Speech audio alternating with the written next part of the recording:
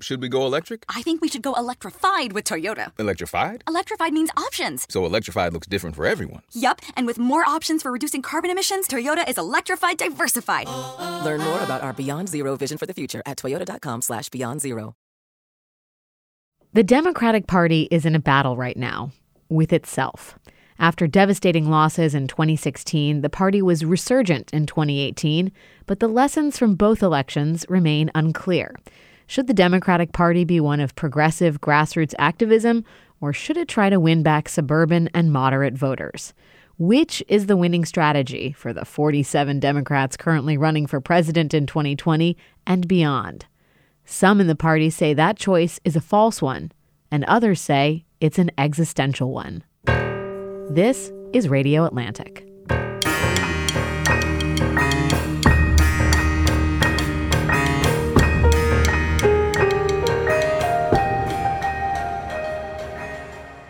My guest for this scintillating and important conversation is the always scintillating and very important Dan Pfeiffer, former senior advisor to President Obama and co-host of a little-known broadcast known as Pod Save America. Pod Save America.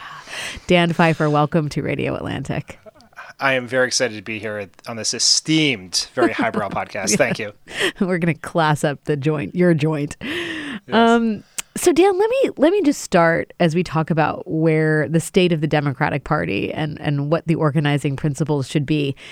When you think about 2016, what did the loss in that election tell you about what Democrats needed to do? That is such a challenging question because the close losses are the hardest ones to sort of divine both close losses and close wins actually divine actual lessons from, because you could make a very compelling argument that were it not for a black swan series of circumstances like Russian hacking, Jim Comey's desire to unburden himself at odd times, Hillary Clinton's aversion to visiting Wisconsin in the fall, that absent all of those things, Hillary Clinton would have won and we'd be having very, very different conversations. But that didn't happen.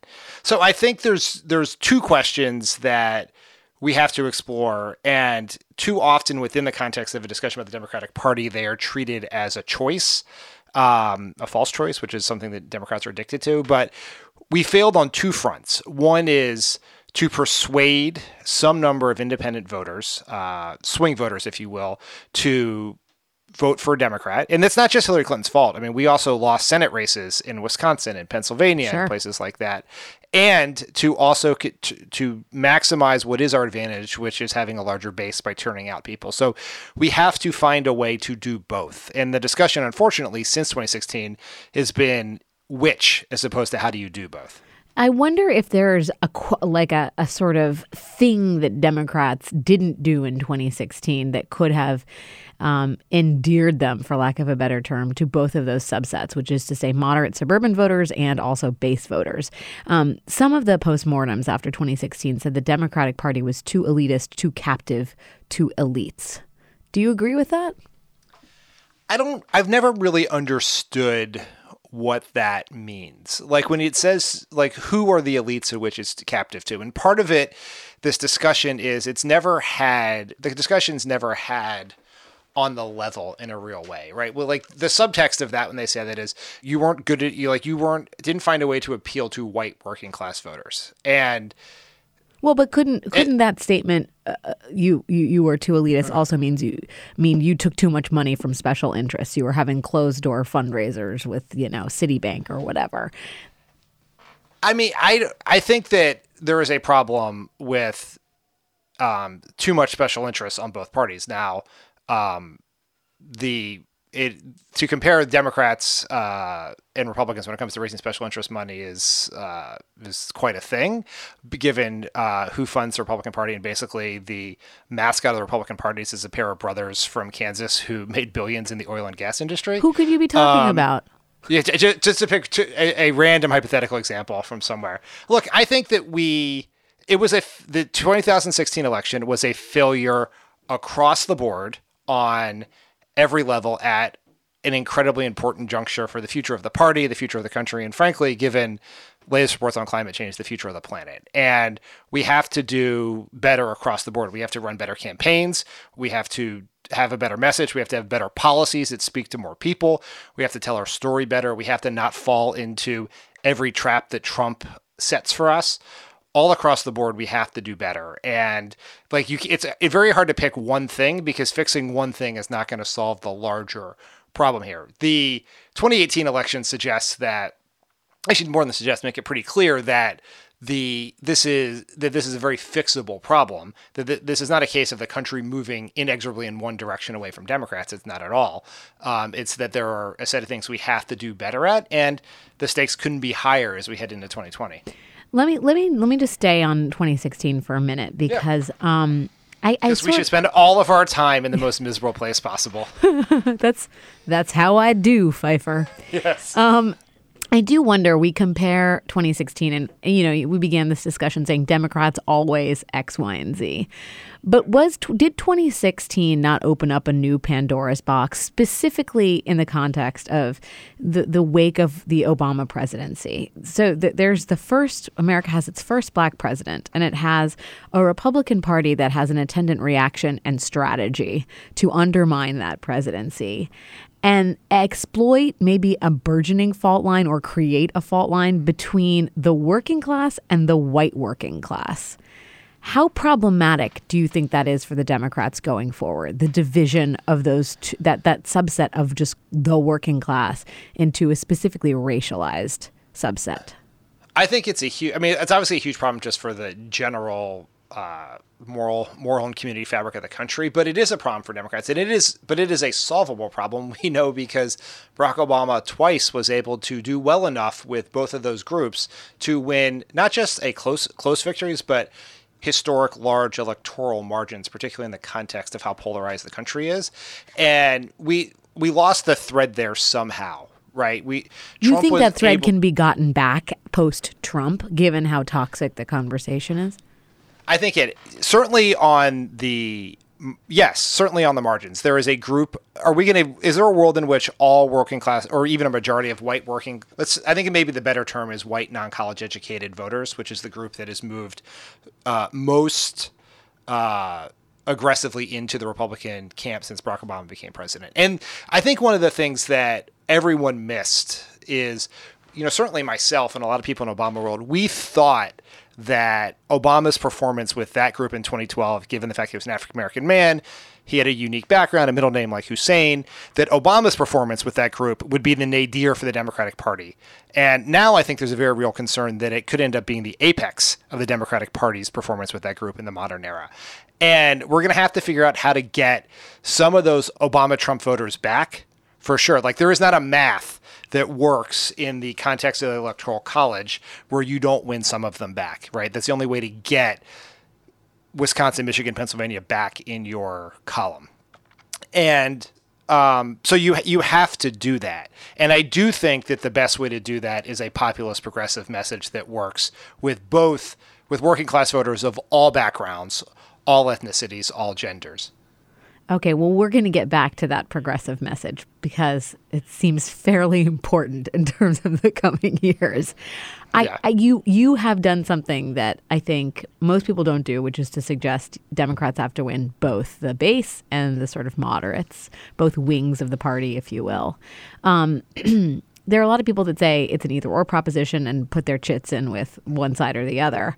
I do wonder, because we are in what feels like a particularly progressive moment in terms of policymaking, at least on Capitol Hill, whether you think the Democrats are at risk or have been at least at risk of being too bullish or too reliant on the promise of America's changing demographics. Because, Republicans have a geographical advantage when you look at the country on whole. If they can keep running up the vote among whites and get, let's say, Harry Enton projects, let's say 90% of white voters in the upper Midwest as they do in the South. I mean, that could be a problem for in the words of Harry Enton from 538, a long ass time.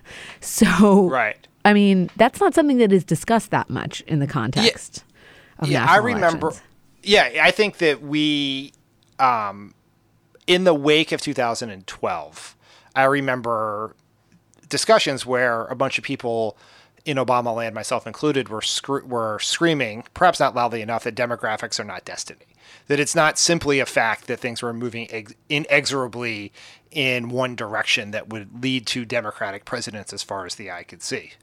And now, I don't know that we fully understood just how risky a proposition it was, because what I think let shock so much of us in 2016 was that we've always known that these states that have in the industrial Midwest that have static, if not shrinking populations, are as young people are leaving and the population state is getting older and whiter, they're becoming more Republican. And there's always been this race between North Carolina, Florida, Arizona, Georgia, and Texas to a lesser extent, turning blue, with Wisconsin, Iowa, Ohio, Pennsylvania, and Michigan turning red. And those states got redder faster than the other states got bluer. And that has created we are now in it. When Obama was on the ballot in 2008 and 2012, I remember I will put it this way. I remember my first presidential campaign was Al Gore's ill-fated presidential campaign in 2000. And there was, in the early days of the internet that he invented, there was, you could get on these electoral college calculators, right? Where you click the states to see, like 270 to win or whatever it's called. And I remember being a young pup on that campaign and trying to do the math to get to 270 and realizing very quickly that Gore had to win all of the swing states to win, which at the time was Michigan, Wisconsin, Pennsylvania, Florida. Right. Because Ohio was not in play, Virginia was not in play, Colorado was not in play, Nevada was not in play, New Mexico was even a swing state at the time. So you had to win all of them. And then once, as the country changed, Obama, sort of brought a new coalition, and then you had 1,000 paths, right? You could do it without Ohio. You could do it without Florida. And we're back to, unless Arizona, North Carolina, and Georgia really are in play this time, or a Democratic presidential candidate can bring Ohio and Iowa back onto the map, which they moved pretty aggressively off of it in 2016, then we're back to a very narrow path where you're going to have to win those three states in the middle and maybe one other one to get to 270. It'll be an election that may look more like Bush's win over Kerry than Obama's win over Romney. So everybody who is listening to this podcast right now should listen to what Dan Pfeiffer said, which is Democrats have a very narrow path to victory in terms of the presidential map in 2020, which is not an insight that you hear, I think, that often, because there is this kind of florid enthusiasm about just how much the country has changed, and how well set up the Democrats are for the quote-unquote future. I want to touch briefly on 2018 before we take a quick break and get into 2020. When you look at what happened in 2018 and the sort of semi-resurgent Democratic Party, the retaking of the House, do you see in the 2018 victories a lesson that is complementary or divergent from the lesson of 2016? I see a couple of lessons. And I think it is, and I throw a lot of grains of salt in this conversation, which is midterms, particularly the first midterm after an election, are very unique animals, right? 2010 told you where Republicans swept the House and picked up Senate seats, told you very little about what was going to happen in 2012. And so we should be cautious to read too many, they see it as predictive, right? It should be instructive, not predictive, I think. And the part that is instructive, I think, is that Democrats did learn one very important lesson from 2016, which was in 2016, we chased Trump all over the map on messaging wise, right? So every day we attack Trump on every topic all the time. And what fell out of that was the two problems with that. One is if you tell 1,000 stories, you tell no stories. And so Trump had a very coherent message for himself, right? In campaigns, you do this thing called a message grid where you do your argument for yourself, your opponent's argument for themselves, and then your arguments against each other. So for Trump in his message grid, his argument for himself is make America great again. Everyone can recite that, and there people will have different interpretations of it, but everyone knew what his argument was. And his argument against Hillary was crooked Hillary. That had a bunch of different meanings, email, Clinton scandals, etc., but that she was a corrupt establishment politician and just worse than him, right? And like that was very clear. Everyone knew that. You look at the other side, if I were to ask people like, what was Hillary's argument against Trump, you would get 10,000 arguments. Racist, unfit, corrupt, liar, profane, all of which are both true and disqualifying. But you have to tell one story. And what we did in 2018 was we did not allow Trump to drag us off our message. With great credit to Nancy Pelosi and Chuck Schumer and the DCCC and everyone else and all of our candidates, is we knew what our message was and we stayed on it. And even if Trump wanted to essentially make up a fake invasion of the United States in the weeks up to the election, we didn't let that pull us off an argument about trying to get rid of the Affordable Care Act and raising people's premiums and cutting Medicare to pay for a tax cut for the wealthy. And so having a discipline to not let Trump drag you off your message is an important lesson from 18 that I think we learned the lesson in 18. We learned the lesson from 16, and hopefully we can apply it to 2020, acknowledging that it's much harder to not let Trump drag you off your message when you're running against Trump as opposed to some random congressman somewhere. Well, but a lot of people will say, hey, look, 2018 was a referendum on Donald Trump. We are going to take a quick break, and we're going to come back and talk a little bit more about the present and then the future. Dan Pfeiffer is going to bring a crystal ball. What a tease. Stay with us.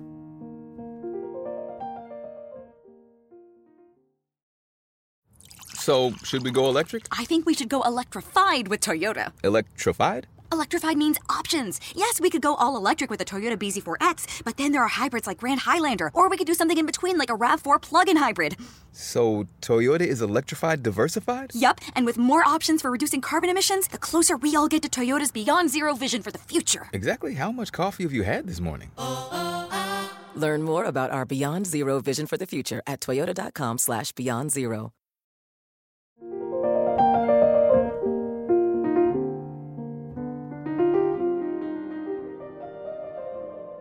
Okay, we are back with the great Dan Pfeiffer, and we are going to look forward now to the year 2020. Well, we're going to stick a little bit in 2019, and then we're going to head forward to 2020. And what's going to define the Democratic Party going forward, and what are the policies and who are the politicians that might unseat a man named Donald Trump? Dan, you are very adamant that the choice between base voters and moderate voters within the Democratic Party is a false choice. But I have to ask you, as we stand here looking at policies like the Green New Deal and Medicare for all, even abolishing ICE, do you think those are the policies that unite both wings of the Democratic Party, base and moderate? I think they can be if they are explained and messaged correctly. I think there are real messaging challenges to abolish ICE, for sure. There is no question about that. I think Medicare for all is a very popular policy in a vacuum. It is going to come under tremendous attack, and we're going to have to be able to message it in the right way. Medicare is incredibly popular. People are incredibly dissatisfied with the current system. So there is an opportunity to do it there. Climate change and a new green economy can be a very powerful message. Obviously, we already know Republicans have latched on to some critiques of it, and we're going to have to message it. But it is almost, we wrap ourselves a little bit around the axle and worrying that our policies are, too liberal or too progressive or easily demagogue, when we now live in a world of, this is actually not even completely unique to Trump because they operated this way a long time. Barack Obama is someone who passed a market-based healthcare plan and was forced to help save Wall Street, and he was called a socialist from basically his first day in office. So you don't have to be for Medicare for all. So you're saying it doesn't matter what you do or how centrist you are or how much you try and embrace the private sector and Republicans, you're going to get painted with the socialist brush no matter what? Yeah, Yes, I promise. I think what policies you choose does matter and how you discuss them matters, but we shouldn't allow potential Republican attacks to decide what our policies and message are.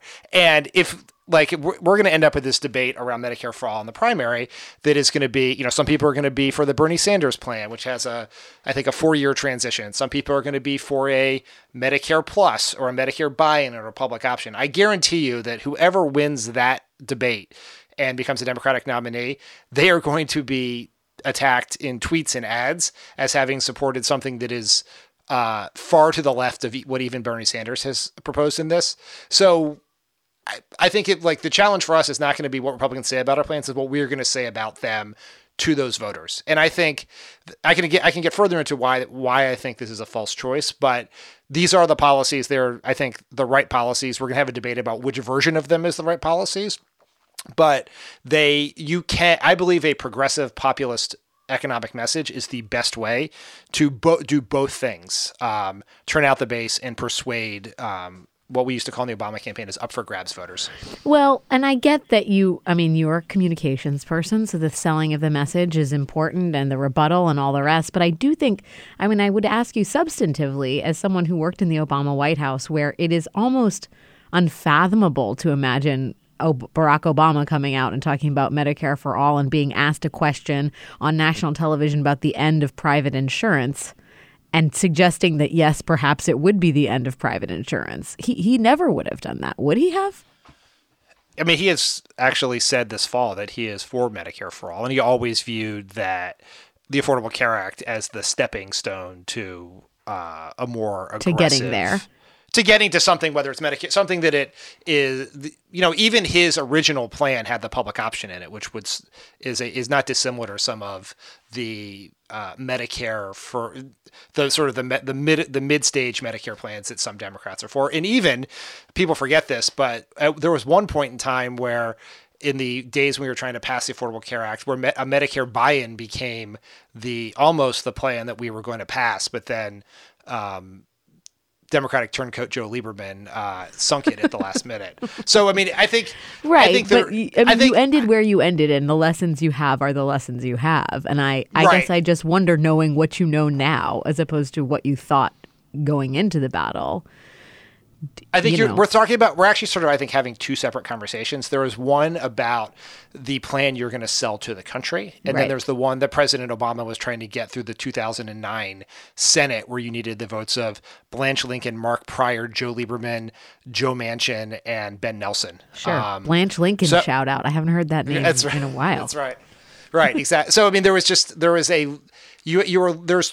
is the incredibly trite, cliched Cuomoism of campaigning in poetry and governing in prose. Right. But I think, there is the point you raise about Kamala Harris, saying on the town hall that in some way, shape, or form, that private insurance should go away, and then sort of walking it back the next day, is actually, I think, an example of why you have to make sure that you message these in ways that are empathetic to people's desires, but also their concerns and fears. And healthcare policy in particular is a battle between the displeasure with the known and the fear of the unknown. Right. And eventually, as every other Democrat has pointed out since then, that even in Medicare, there is a role for private insurance with Medigap plans and other things like that. And so I think, and if we're going to go down the path with these policies, then we're going to have to be able to explain to people what the benefits are, what the costs are, and what the transition looks like. I think if that's done well, it will be an asset. If it is done poorly, it will be an anvil around our neck. Let me on a similar note, let me ask you about the Green New Deal, which is, been embraced warmly by Republicans because they've been using it as a cudgel to sort of beat Democrats over the head and say, look, these guys are going to end air travel and they're socialists and they're coming to destroy our democracy. McConnell is going to schedule a floor vote on it to draw Democrats out and maybe try and split the party in half. Does that concern you at all? I mean, I will stipulate for this in 2016, everything concerns me. There is nothing I take for granted and nothing I feel good about. And so, yes, I am you're in the worry hole. Yes. As you know, in 2016, back in our pre-Pod Save America days, John, and Tommy and I would tell everyone not to wet the bed. And now what I tell people is worry about everything, panic about nothing. So that's also my approach. Wear diapers, basically. Right, right. Which is my approach to the Green New Deal. Where yes, the Republican attack concerns me. I would like to see more research to know What matters is not the overall poll number, but like how specific groups react to it, right? So do the voters that we need, who are available to a Democratic nominee, right? Are they worried that we actually want to eliminate air travel and farting cows, right? Or let's just say I'm ready to eliminate farting cows. Generally, it's not but I get the concern. Go ahead. I think the concern is that you can't eliminate the farting without eliminating the cows. So you either have to have farting cows and hamburgers or no hamburgers. They go together like peanut butter and jelly. Okay. Exactly. And so I think we need to like test, like there are things that excite the Republican base, which we cannot control and should not worry about because there's nothing we can do to unexcite them, right? What worries me are the things that move voters out of our camp into theirs, or out of our camp into becoming third-party voters or non-voters. And I think it is still a question as to whether those arguments work on the sort of the axes that I care about, or they just simply get Republican voters who are eventually going to be super fired up in 2020, and that should be our assumption, more fired up. Okay, so you want the sort of more granular breakdown of who's getting swayed by this argument or these labels. Yeah, right now it's happening in a vacuum. And that is alarming to me as a Democrat generally, and is that Trump is out there just making his argument, and the most talented messengers in our party are all rightfully focused on persuading guaranteed Democratic voters in 4 states. Only most of them may not even be swing states in 2020. So yes, that part is concerning. We talk about the Green New Deal. We talk about Medicare for all. The socialist label, which is bandied about by both Republicans and Democrats. I mean, there was a time when you would never identify yourself as a socialist. You know that time. It was not long ago. Elizabeth Warren has gone out there and said, I am a capitalist to my bones. Kamala Harris says, I am not a democratic socialist. Beto O'Rourke says, I'm a capitalist. Cory Booker has basically dodged the question. Is it a label that should be excised completely from Democratic vocabulary? Should it be embraced and, dealt with in a sort of more upfront fashion? What do you think of it as a potential liability heading into 2020? I think the polling, at least in the NBC poll that came out recently, shows that there's very real concern about a president who identifies as a socialist. And so it is certainly a political concern heading into 2020 and every other election. I don't think we as Democrats are in the part where we excise people from the party, right? Or we excise labels from the party. It wouldn't be in our nature to do so. And even if we tried, we would fail because the Democratic Party is not a hierarchical top-down structure. It is both our greatest strength and our greatest weakness. So it's sort of like there are people who, like Bernie Sanders, Alexandria Ocasio-Cortez, who identify as such and are actually pretty important members of our party. And I think it's going to be incumbent upon each candidate to argue as to who they are and what they stand for. And frankly, why that's different. I think people have been a little hesitant to, both Democratic socialists and non-democratic socialist Democrats have been hesitant to have an argument around this, to say sort of how they are different and why they are different, right? Like what is the difference between, and I honestly do not know the answer to this, and I assume this will play itself out in the course of the 2020 campaign, but what is so different between Bernie Sanders and Elizabeth Warren, where she is a capitalist to her bones? To her bones, and Bernie Sanders is a democratic socialist. Their policies are very similar. Well, I guess I would say, isn't that problematic? I mean, it feels like if you're embracing many of the same ideas and you have this very strong reaction to being called the same thing as the other person who is embracing the same ideas, does that not suggest a problem within the party? Yes, it suggests a problem in the sense that people are going to have to make the argument for who they are and what they stand for. I think it's very important as Democrats and as general Democratic observers for us, myself and others, to point out that the positions that are being advocated for by Democratic socialists like Alexandria Ocasio-Cortez and Bernie Sanders are actually not socialist policies as they're commonly thought of. They are progressive policies that are actually more in the mainstream of American public opinion and history than a lot of what the Republican Party advocates from the right, right? The idea that you would offer, government health care to people is not a socialist idea. Bernie Sanders is not advocating for nationalizing industries or things like that. The idea that college could be paid for is not that you would extend the idea of public education from 12th grade to 2 to 4 years later in college is not a radical idea.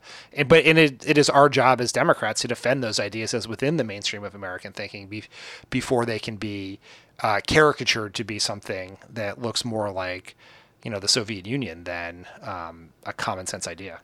I'm getting a sense here, and this is kind of like where I want to land this conversation, that I know that you're saying that you've become a kind of worrywart, Dan, but I sense this unyielding optimism about how Democrats can keep a broad coalition together and can embrace complicated proposals that have potential steep downsides and will be exploited by the other side of the aisle, as long as they make the case eloquently, forcefully, honestly, whatever adverb you like.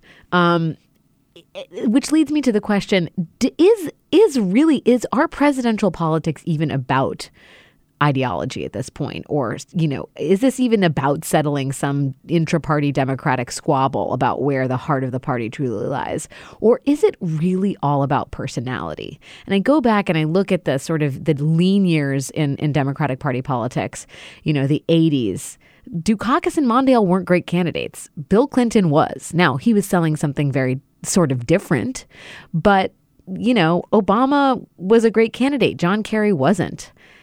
I mean, does the sheer force of personality, can that sort of, I'm not going to say paper over, but can that solve the riddle that we've been bouncing around for the last half an hour?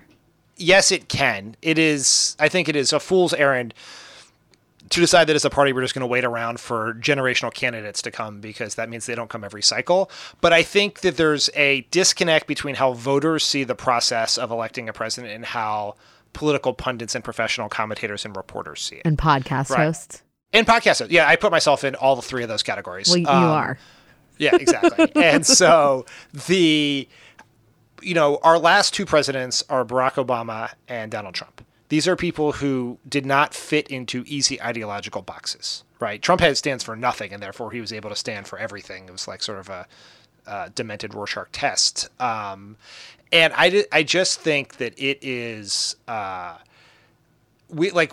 primaries is where we have a debate about the policies that we stand for, the direction we want the party to go, and then that is decided by whoever happens to get the most delegates through our strange arcane system, and then hopefully, and I believe will happen this time, we unite behind that person, and then that person leads us. But to voters, people are making a decision about the character of the candidate themselves, the general direction they want to take the company. Is it a restorative, there's sort of, particularly in a re-election year for a president, it really comes down to a choice between the change and the status quo.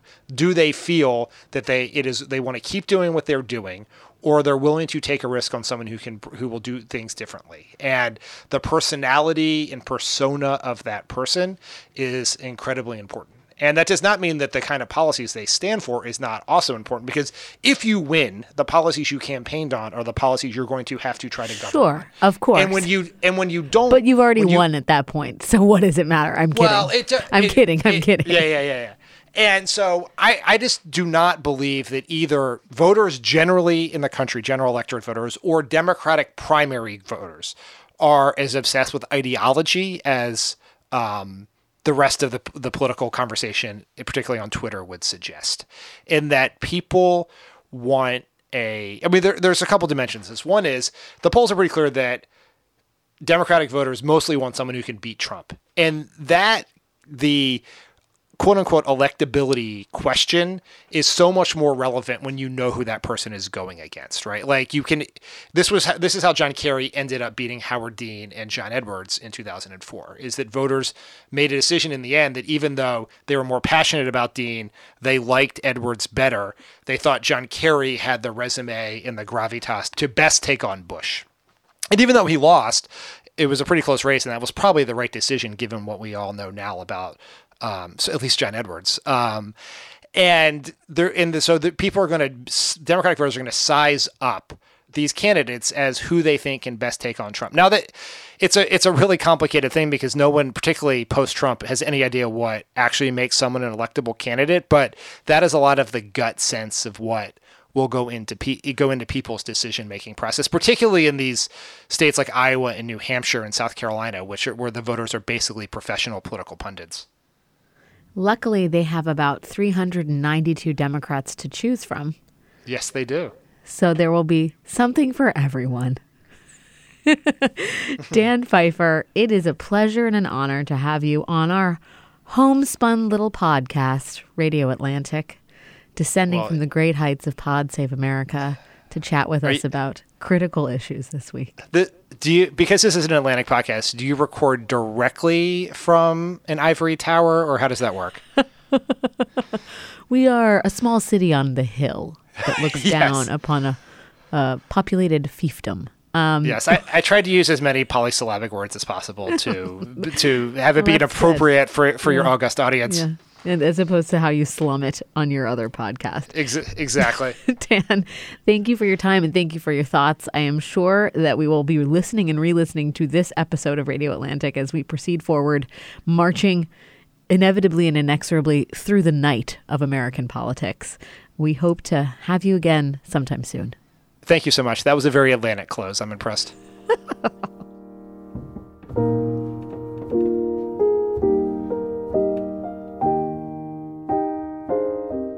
That'll do it for this week of Radio Atlantic. Thanks to Kevin Townsend for producing and editing this episode, to our podcast fellow, Patricia Jacob, and to Catherine Wells, the executive producer for Atlantic Podcasts. Our theme music is the Battle Hymn of the Republic as interpreted by John Batiste. You can find show notes and past episodes at theatlantic.com/radio. And if you like the show, rate and review us in Apple Podcasts and subscribe in your preferred podcast app. Thanks for listening.